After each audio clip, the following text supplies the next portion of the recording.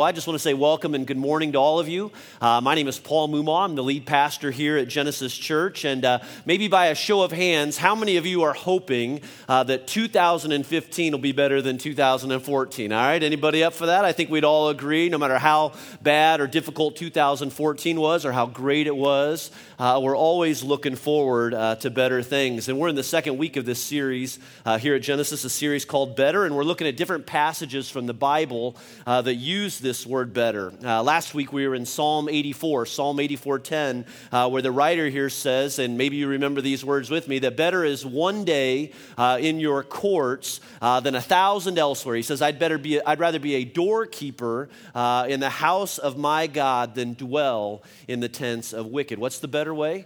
It's a day with God.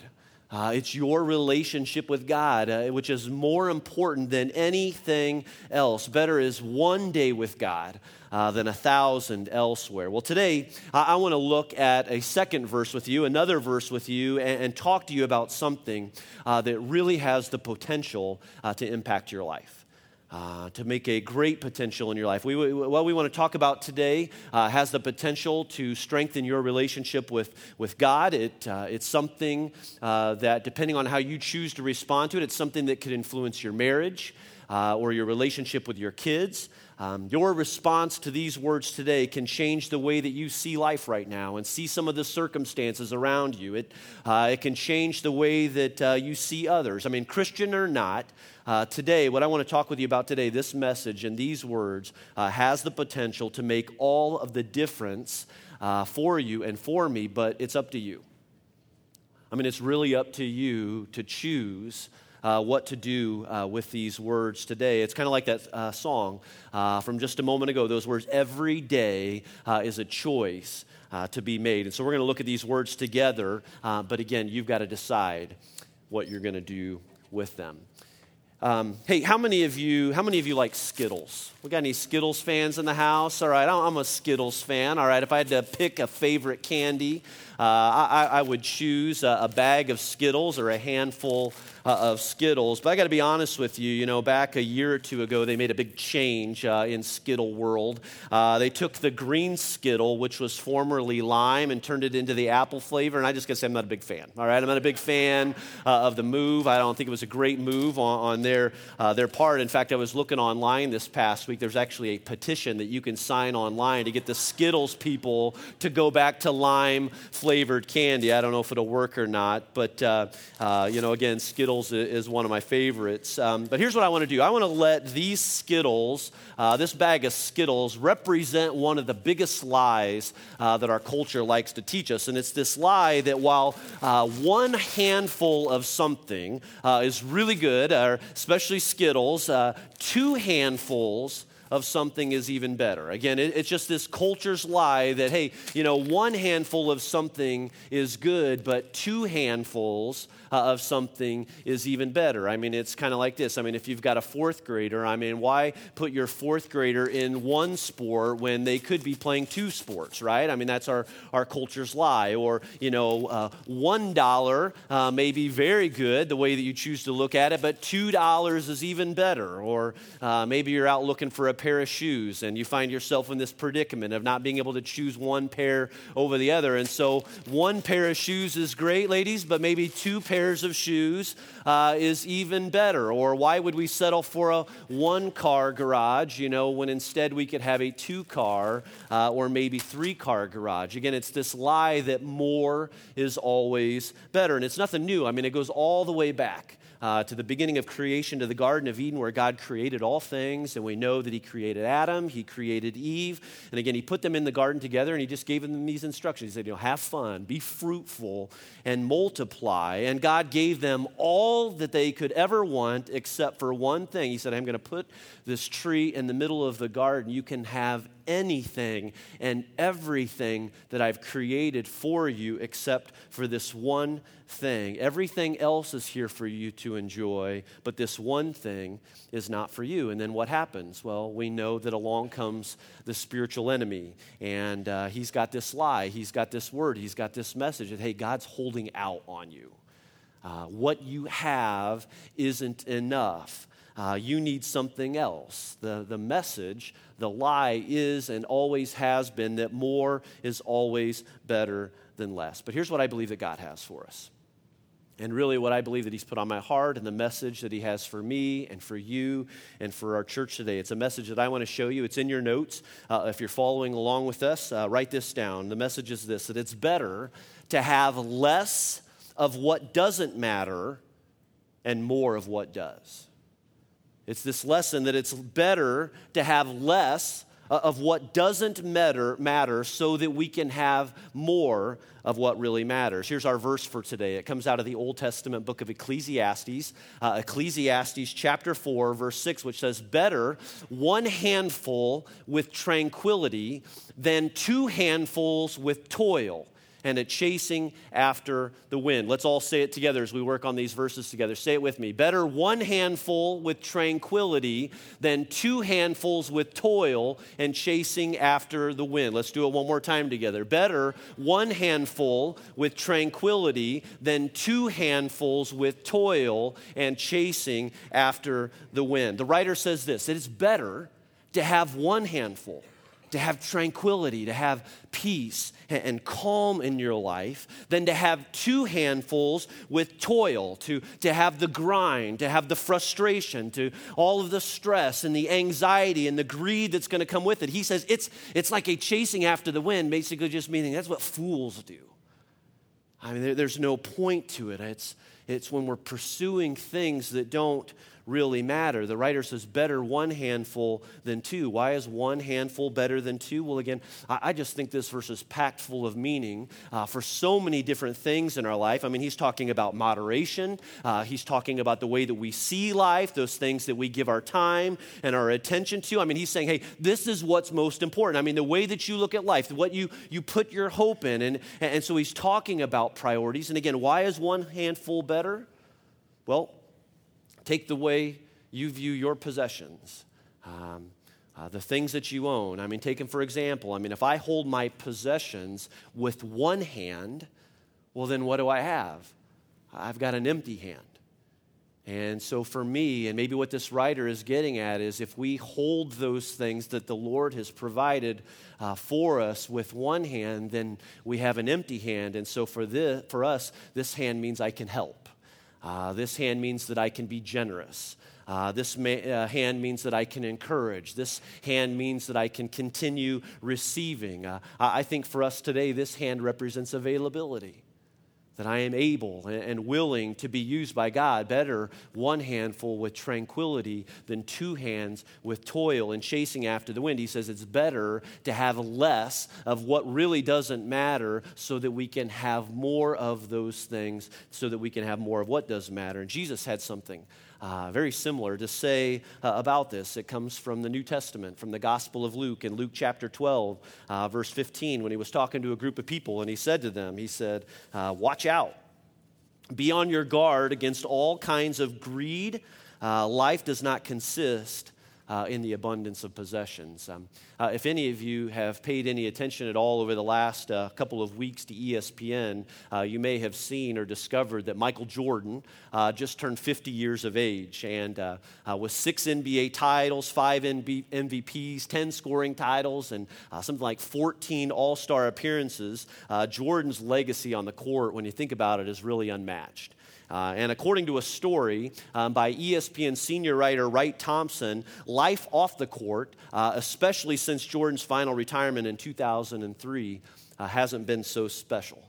I mean, here's Michael Jordan. Here's a man that has revolutionized the sports world for us, and today he's lost, as Thompson describes. He goes on to say that nothing really does it for him. I mean, he's got anything and everything he could ever want. He's got the big homes. He's got his own plane. He's got NBA rings and an NBA team. You could say that he's got two handfuls, and what he's discovered is that nothing cuts it for him anymore. And so is it any wonder that Jesus would say, he would say, hey, watch out.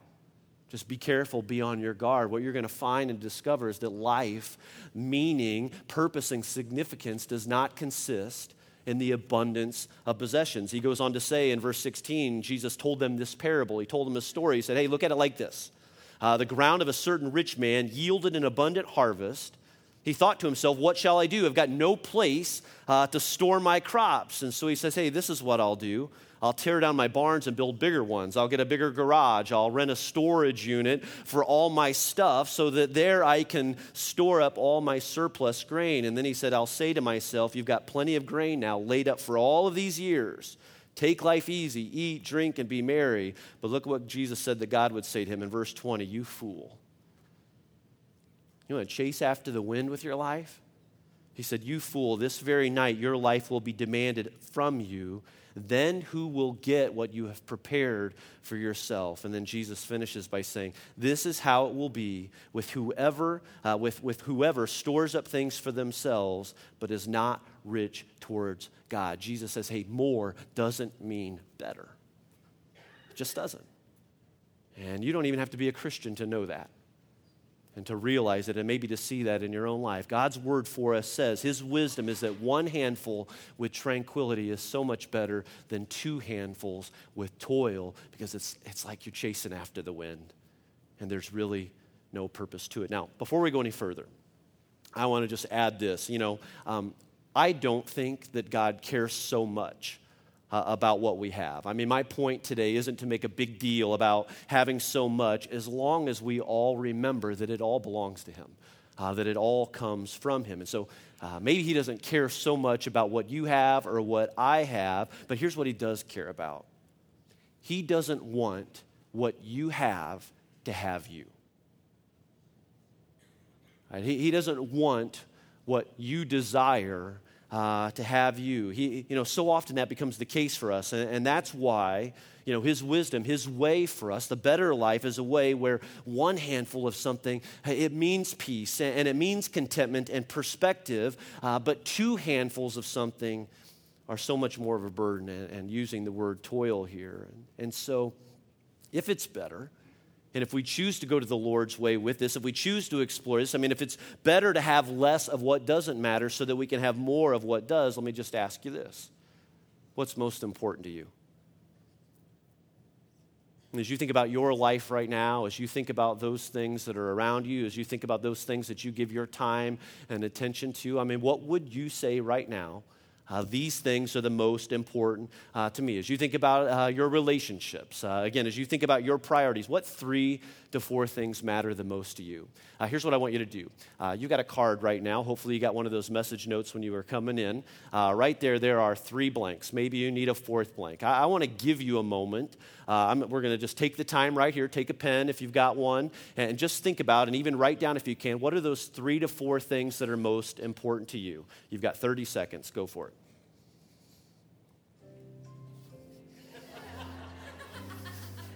I'm serious. You shouldn't be looking at me right now. You should be looking at your paper, people. So you've got 30 seconds. Again, what are the 3 or 4 most things that are most important to you?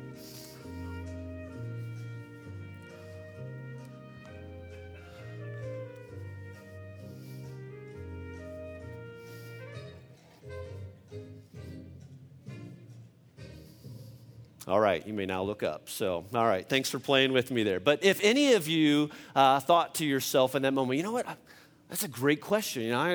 Maybe you struggled a little bit. What are those 3 things that are most important? Consider this. Imagine for a moment that you went to the doctor and you discovered that you had 30 days to live.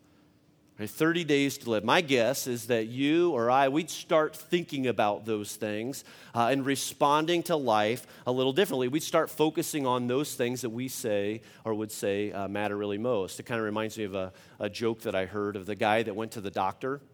And the doctor came in and he just kind of had this very discouraged look, and he said, hey, I'm devastated. I'm really sorry to tell you that you've only got 24 hours to live. And, the guy was like, well, okay, I get it, but, why are you so devastated? Why are you so upset over this? And he said, well, because I was supposed to call you yesterday, and I'm just now getting around to it. So, But seriously, though, what if I just thought I'd go for it, give it a try. But seriously, what if you discovered that you had 30 days to live? I posted this question to to my Facebook page this past week, and many of you wrote back, hey, here are some of the things that matter the most to me. And I don't think any of the responses will surprise you. If you read them, they probably didn't surprise you. People wrote, things like my relationship with the Lord.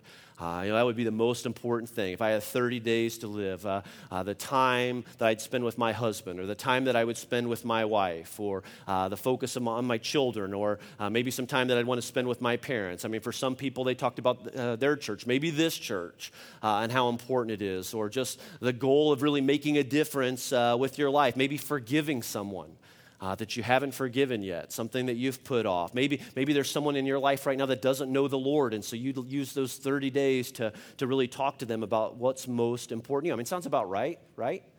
I mean, these are things that we probably would all consider. We've all written down. We all know that these are the most important things. Chances are that you wouldn't prioritize things like a bigger house. I got 30 days. I want to finally get that bigger home. Or I got 30 days. I want to get granite countertops. Or I'm going to upgrade to the iPhone. I've always wanted the iPhone 6. Or you wouldn't see in that last 30 days. Okay, how many friends can I get on Facebook? Or how many people will retweet something of mine on Twitter? We all know that these aren't the most important things. But can I ask you a question? If we all know that these aren't the most important things, why do we make the lesser things the most important things in our life? We're all guilty. We all do it. Why do we put off what we could be doing today and right now? We give so much time and so much attention to these lesser important things. We make them our life, and we allow them to dictate our happiness and our satisfaction in all things. What's most important? Which way is better? God has for us, he says, better is one handful with tranquility than two handfuls with toil and chasing after the wind. He says, if for you and me, if I approach life, if we approach life and we make two handfuls the goal, we get nothing. It's like chasing after the wind. But if I go after what's less important, or if I go after what's less important, if I put all of the emphasis on that instead of what's more important, I'm really missing it. There's something better to gain. There's a better way. Craig Rochelle calls this better life one handful living, really seeking out one handful living. And so he asked, and we're going to ask today, for those of us that want to make 2015 better than 2014, what does that look like? Here's my challenge for you. The first, it's in your notes. Write this down. I want to challenge you and for all of us to let go of those things that don't matter.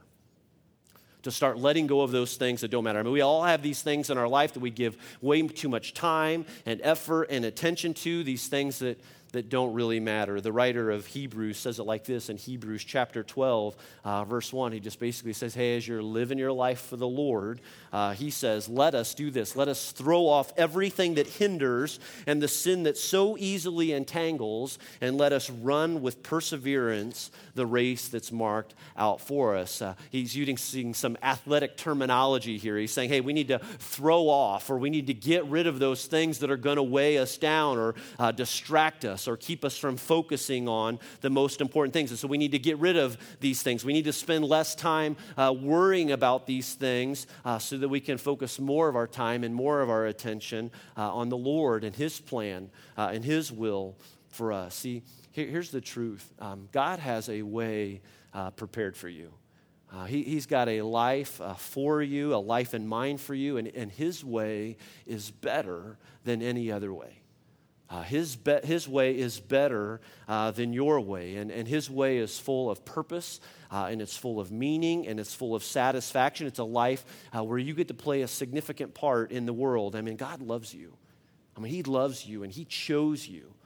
He chose you, and his way for you is better. But unfortunately, what you and I have is we also have a spiritual enemy, and it's his goal to distract you. It's his goal to get you thinking about other things. Your spiritual enemy wants you to believe that more is better and that the lesser things are more important than what should be really important. And so here's what I want to do as we get started in 2015. I just really think that now is a great time to let go of those things so that we can put more emphasis on the things that really matter for us and to us. And so as you do that, and as you take some time with that, and maybe even as some things come to mind today, I want you to consider what it really means for you to let go of what doesn't matter. And let me challenge you instead to focus more on what does matter and to think about what that is for you. Let me give you a few things that can maybe help you in your thinking and in your processing when it comes to what you need to let go of. Just three things. Cut back. I want to challenge you just to think about what it means to cut back, to throw off, and to throw out, and to really turn off. And let me show you what I mean by that. The first thing is to cut back. Now, what do I mean? For us, I think cutting back has a lot to do with our spending.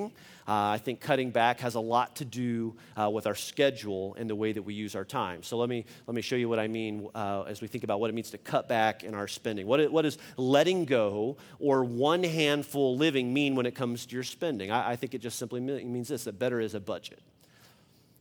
Better is financial margin in your life. Better is living within your means. Better is giving and generosity. I mean, when it comes to money, when it comes to things like spending, better is one handful with tranquility than two handfuls with toil. Now, what's two handfuls when it comes to our spending and when it comes to our money? I think two handfuls is fighting all the time over money. Two handfuls is worry and greed and stress and anxiety. Two handfuls is buying things that we don't need with money that we don't really have. Two handfuls is tying up every dollar that we make into the things of this world and into savings, and we make little or none of our resources available to God. It's a chasing after the wind, as God describes for us. And so what's that look like for you? I mean, if you were to do some evaluation, some processing in your life right now, I mean, what do you need to cut back on? I mean, is money the Lord of your life, or is Jesus the Lord of your life? What's most important? Is money the most important thing? Now, not only do I think we need to do some cutting back when it comes to our spending and when it comes to money, but some of us need to cut back when it comes to the way that we use our time and in our schedules too, because here's what I believe. Do you know what I think is killing us more than anything right now? I think it's our pace. I think it's the schedules that we keep. I mean, we have no time. We have no time. We have no margin anymore. I mean, you go up to somebody, you ask them, how are you doing today? Chances are you're going to hear something, hey, I'm busy. And we're just really busy right now. We got a lot going on right now. Just got to get through this month or get through these next few months because we're really busy. Everyone is really busy, and I think that it's hurting us, and I think that it's hurting our families, and I think that it's hurting our marriages. And can I be honest with you about something? We're feeling the effects of this as a church right now. I really feel like we're feeling the effects of our ongoing, continual pace, and it's affecting our church. I mean, our attendance here at Genesis over the past year has been so erratic. And really so all over the place week after week, and it's difficult to find people to serve. And hey, I get it. I know we're busy. I mean, my wife and I feel that pull into the busyness of our culture, and I know that your job demands a lot of you, and I know that we love our football, and we've got so much going on all the time. And I just think that so often we allow these lesser important things to pull us away from the things that matter the most. And if you're a Christian, I really believe that as a Christian, your church should be one of the most important things in your life. And not just, again, what this church means to you, but also what you mean to this church and what you mean to Genesis. You're important to this church. You're a big part of what God is doing here and what he wants to do here and do through this place. And attending and worshiping is an important part of your growth and my growth as followers of Jesus, but you've got an important part to play here too. I mean, when you're not here and when you're not serving, we feel it and we suffer. Because you and I, we have an important role to play. Peter said it like this in 1 Peter chapter 2, verses 9 and 10. He says, but you are a chosen people, a royal priesthood, a holy nation, God's special possession, that you may declare the praises of him who called you out of darkness into his wonderful light. He says, once you were not a people, but now you are the people of God. Once you had not received mercy, but now you have received mercy. Genesis, I think these words are for you and I too. That we can almost hear Peter say them to us today, that you, Genesis, are a chosen people. You are the people of God. You are a royal priesthood, a holy nation, God's special possession. And what are we called to do? We are here to declare the praises of him who called us out of darkness and into the wonderful life. You and I are a part of his work to help people find their way back to God. And so as you get to thinking about moving away from what's less important so that you can focus more on what's more important, I want to just challenge you this for this year and for 2015. I want to challenge you to cut back on your schedule and to create margin so that you can worship regularly and serve and be a part of this great church and what God's doing here through Genesis. We need you. You have an important part. Every single one of us has an important part to play in this work that we are called to as a church. And so we want to let go of those things that are less important for the things that are more important. We want to let go for the sake of the better. And so maybe consider what cutting back means for you. But the second thing is that to also think about why not take the time to throw some things out. And here's what I mean by this. For some of you, there's never been a better time to donate to Goodwill, all right? I mean, right? You've seen the commercial. It's just the truth. Coming off of Christmas and all of the things that we accumulate, this is a great time of the year to round up, to clean out, to donate, to sell, to pass on to someone else. We did that a few weeks ago in our house. We had this big day of roundup, and we put together as many things as we could. We took them off to Goodwill. I'm not kidding. My wife opened the back of the van, and the guy went, "Wow, you guys cleaned out today." And it felt good. It feels good. We have all of these Hallmark ornaments, so many of them. And my wife said this year, I'm going to take about 50 of them, and we're just going to get rid of them. And so these little boogers are expensive. If you're into Hallmark ornaments at all, and so we had the boxes and everything, and we rounded up a tub. Well, rather than donate them, I thought, let's make some money off these things at least. And so I put them on Craigslist, and nothing for a couple of weeks, and I finally lowered the price, and then I got a response last week from a woman who said, "Hey, I'll buy those." And so I'm like, great. And so if you ever done any deal on Craigslist before, it always just feels a little weird, okay, well, I'll meet you at such and such a place. Don't bring anybody else. It's just going to be you and me right here, I'll be watching. And so, you know what it's like. It just kind of feels like that. Here I am. I got these Hallmark ornaments for you. But my wife went with me, and we met down at the Einstein Bagels parking lot. It was a great place to do the deal right there at Allisonville and 96th Street. And so sure enough, we pull in, and this woman identifies my car, and she comes over, and so I got this big bag of Hallmark ornaments, and she's like, "Well, can you just open a few of the boxes to make sure you're not giving me a bag of empty boxes?" I'm like, "Well, yeah." And so I'm opening up and showing her, and quickly the conversation turned to, she said, "Well, yeah, I'm a Hallmark ornaments collector. I belong to this online club." And I was thinking, really, people do that? But anyways, and so she said, "But actually, these ornaments aren't for me." She said, "There's this woman that's a part of our club, and she just had a house fire last week. And she's been collecting ornaments for 40 years, and she lost all of her ornaments. And so I'm buying these to pass on to her." Now, just a quick little note. If you were here last week, Craig Rochelle challenged us about instant obedience. I'm telling you that in that very moment, the Lord spoke into my life and said, "Paul, you give these to her." And I said, "Hey, I'm just going to give you these." And she took them a little reluctantly at first, and it was just really cool to be a part of that moment and to be blessed by it. And so I don't know what throwing out looks like for you, but I just think as things come in on us sometimes, we kind of feel like we need more space. And so is there some throwing out? Is there some eliminating? Is there maybe something that you'll give away that could be a treasure to somebody else? Better is one handful, right? With tranquility than two handfuls with toil. And so we cut back, we throw out. Here's something else. As you think about giving more of your time and attention to the things that really matter, I want to challenge you to think about what it means for you to turn off some things too.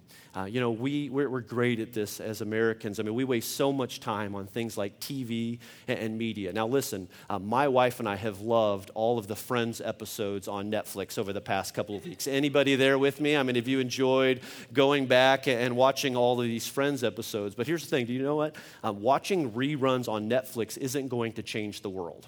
All right? It's not going to happen. And I'm not saying that we can't enjoy things like these. Moderation is everything. All right? And you got to ask what moderation means for you. But I just want to say, don't waste your life watching TV. Don't waste or lose your marriage or lose your kids or the time with them watching TV. I mean, don't miss a chance to make a difference for somebody else or because you can't turn off the PlayStation or turn off the video game system. I mean, and along those lines, some of us, we need some better boundaries when it comes to things like our phone, like this guy. Check this out. I don't know if you saw this or not, this one in the news. That referee right there is talking on his phone as he referees this basketball game. No kidding. Now we look at that and think, well, that's ridiculous. I mean, who would ever do anything like that? Well, shouldn't we sort of think the same thing when we walk into a restaurant and you see a whole table of family members and every single one of them is looking at their phone? Guys, I'm just saying, I mean, I carry it with me too, but this thing has become an idol for us. And we give so much of ourselves and so much time and so much attention and so much focus to our phone when we should be more focused on the more important things. And so turn it off. Put it away once in a while. I mean, establish some boundaries. Have somebody in your life hold you accountable when it comes to things like your phone and your computer, especially when you're at home and with your family. I mean, let go of some of these things so that you can focus on the more important things. Now, maybe you want to stop there and say, okay, what am I supposed to do with all of this time that you're freeing up for us? Well, how about this? Meet people. Invite people into your home. Make it a goal. Look around our church and say, you know, I want to get to know people at Genesis. I'm going to just start inviting people, inviting families into my house. Play games with your kids. Read a book. Find a place to serve in the community. Serve at your school. Serve here at Genesis. Do more of what has the potential to make a difference for someone else. Todd Henry wrote this book entitled Die Empty. Somebody sent me this quote this past week that I thought was so good. He writes it like this. He says, imagine for a moment that you will have a guest accompanying you throughout your day tomorrow. This person's task will be to follow you around from the moment you wake up until the moment you fall asleep. They will take copious notes about your schedule, how you interact with your family and friends, how you engage in your tasks and projects, and your mindset through it all. Once the day is over, this person will spend the next few days processing their observations, drawing conclusions about your motivations, and they'll compile their notes into a book that will stand as the definitive record of your life and work. And what would that book say about me? What would that book say about you and your life and what's most important to you? And is whatever you're doing right now, is it satisfying? Is it working? And maybe the best question is it what God wants for you? Is it His better way? Better is one handful with tranquility than two handfuls with toil and chasing after the wind. It's about giving up what's less important so that we can focus on what's more important.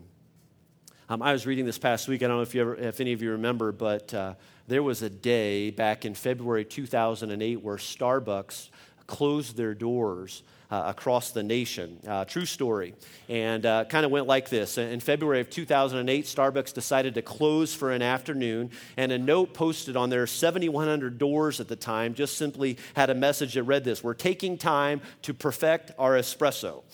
Great espresso requires practice, and so that's why we're taking the afternoon to honor our craft. Well, the decision was made by the chairman and chief executive, Howard Schultz, after taking back the reins of the company after it had lost a bit of its edge with the economy. Well, Wall Street couldn't believe it, and many customers complained, and yet in the end, the move proved to steer Starbucks away from troubled water. It got them more focused on what they would say were the most important things. And so for 3 hours on this one particular afternoon, instead of selling products, all 135,000 employees at the time went through training on what they called the Starbucks experience.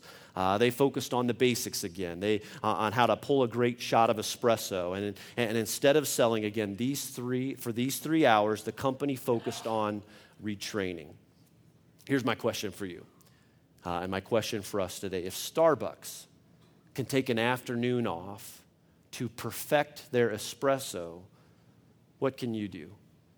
What can you and I do? What time can we take to step back and to rethink our priorities so that maybe we can start refocusing on things like our relationships, maybe your health, or your life? I mean, what are you going to do to make sure that you're focusing on the better or on the most important things? Maybe you walk away from here today and you just schedule some time this week, some intentional time. You put it on your calendar. You say, you know what, I'm going to take those 2 hours. I'm going to take those 3 hours, and I'm just going to refocus. And you look at your notes, you look at that list, and you just get back to thinking and evaluating the most important things to you. You prioritize, and you come up with a plan, maybe a plan to change what you're spending your time doing and how to execute that plan. I mean, now's a great time to be thinking about your priorities. I did this over the past couple of weeks.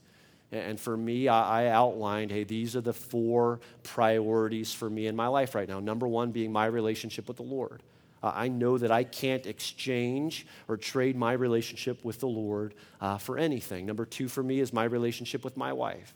And I love my wife and the time and the effort that we put into our marriage and how important that is for us and for our marriage and for our children. Number 3 for me are my kids. I mean, I am best suited to be their dad, all right? And I want them to get the very best of me. And so just asking those questions, am I giving them my time and focus and attention? On Friday, they were away at school, and I was going back and just reminiscing and looking at all of these pictures that we've accumulated over the last 11 years since Joel was born, and watching videos, and I was crying and had all these tears in my eyes. And in that moment, I just found myself asking, have I been fully present? Because I'm not getting any of these moments back. And so from this day forward, I want to make sure that I am fully present, that I'm giving everything for my kids. Number 4 for me being my ministry. I mean, I'm so grateful for the calling that the Lord has put on my life. I love being your pastor. I can't imagine serving anywhere else but Genesis Church. And I want God to do even greater things through me and in my life, and not only here but outside of here. And as I'm living my life with my neighbors, what is it for you? What are the most important things? What do you need to let go of so that you can get back to focusing on the most important things? I want to tell you that the Holy Spirit might be doing some work in your life this morning. He might convict you of some sin in your life right now. And you might confuse that for guilt, but it's really his conviction as he desires to bring us back, as he desires to get us thinking about the more important things. And I just pray that you'll let him use this time, or you'll let him use this afternoon, or any time that you're going to set aside, because if there are things that have gotten in the way of you from focusing on the more important things like loving him, loving the Lord, and serving the Lord, or your marriage, or your friends, or family, listen. Let him do that work in your life. Let him show you what to do next. Let him do this work. Pray and listen to what God has to say for you. And as you do that, and as you begin to see his way and really move in that way, I want to challenge you finally to let go of what doesn't matter so that you can fight. It's in your notes. Fight for what matters most. Don't waste your life. Don't buy into today's culture that more is better. Let go of what doesn't matter so that you can take hold of what does matter, because your life is too important. And God wants to use you, and he wants to bless you, and he wants to satisfy you. And no matter what's happened up to this point, it's not too late for you. And it's not too late for your marriage, and it's not too late with your kids. And he can save them, and he can restore your strength, and he can heal you, and he can provide for what you need. And so don't waste this life on the things that don't matter. And as you look at your list, and as you think about those things, that you would say, that you would write down are the most important to you, the last thing I have for you is this, and that is to make Jesus your one. Just coming back to what we talked about last week, to make Jesus your one. And here's what I mean by this. Jesus doesn't want to be just a priority in your life. He's not satisfied with simply making the top 3. He wants to be everything for you. He doesn't want you to just invite him into your life. He wants you to give him permission and way to be the Lord of your life and the Lord over everything. Jesus said it this way and demonstrated it too in the way that he lived in Matthew 22:37, when he said, love the Lord your God with all your heart and with all your soul and with all your mind. He said these words and he demonstrated them in the way that he lived. And so let go of what doesn't matter. Fight for those things that do matter and make Jesus your one. Better is one handful with tranquility and peace and purpose than 2 handfuls with toil and foolish things and chasing after the wind. Let's pray together.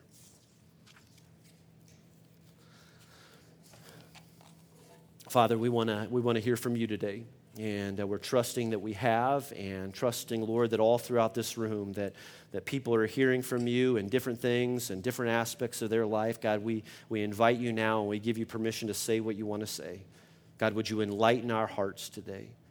And for those that are here today that are maybe experiencing some conviction right now, Lord, we seek your forgiveness. We ask, Lord, that you would forgive us of our sins, that you would forgive us for those things that have distracted us and moved us in wrong directions, Lord. And so I pray that we might experience your forgiveness, that and know the truth, that it's there for us as we go looking for it. And as we experience that forgiveness, Lord, I pray that it would motivate us and propel us to move towards the better things. Change our direction, Lord. Give us the strength and faith to make changes as we think about our priorities, as we think about the way that you've called us to, Lord. Give us the strength and faith. For those that are here today, Lord, and maybe finding themselves or their marriage in a place of hurt or pain right now, Lord, give us hope and faith in you as we trust you, as we make you the one. We put all of our hope in you. Can you do that today? As we pray, some of you need to do that today. And maybe for you, maybe the work that the Lord's doing in your life right now is helping you see that, hey, you've never invited me in. Let me in. Maybe you're hearing those words from him today. You can do that right now. Don't put it off. Maybe you just pray today, Lord, I want to put my hope in you. Lord, I'm opening my heart to you. Forgive me. Rule my life. You can pray that prayer today and invite Jesus in to make him your one. And for all of us, maybe this is just a time of renewal too. Father, we want to make you our one because we realize that when we put you first above everything else, that you just have this way of working in us so that all things fall in their appropriate order. God, do that in our lives. Give us the conviction to trust you and to move towards you and to move towards the better things. We pray this in Jesus' name. Amen.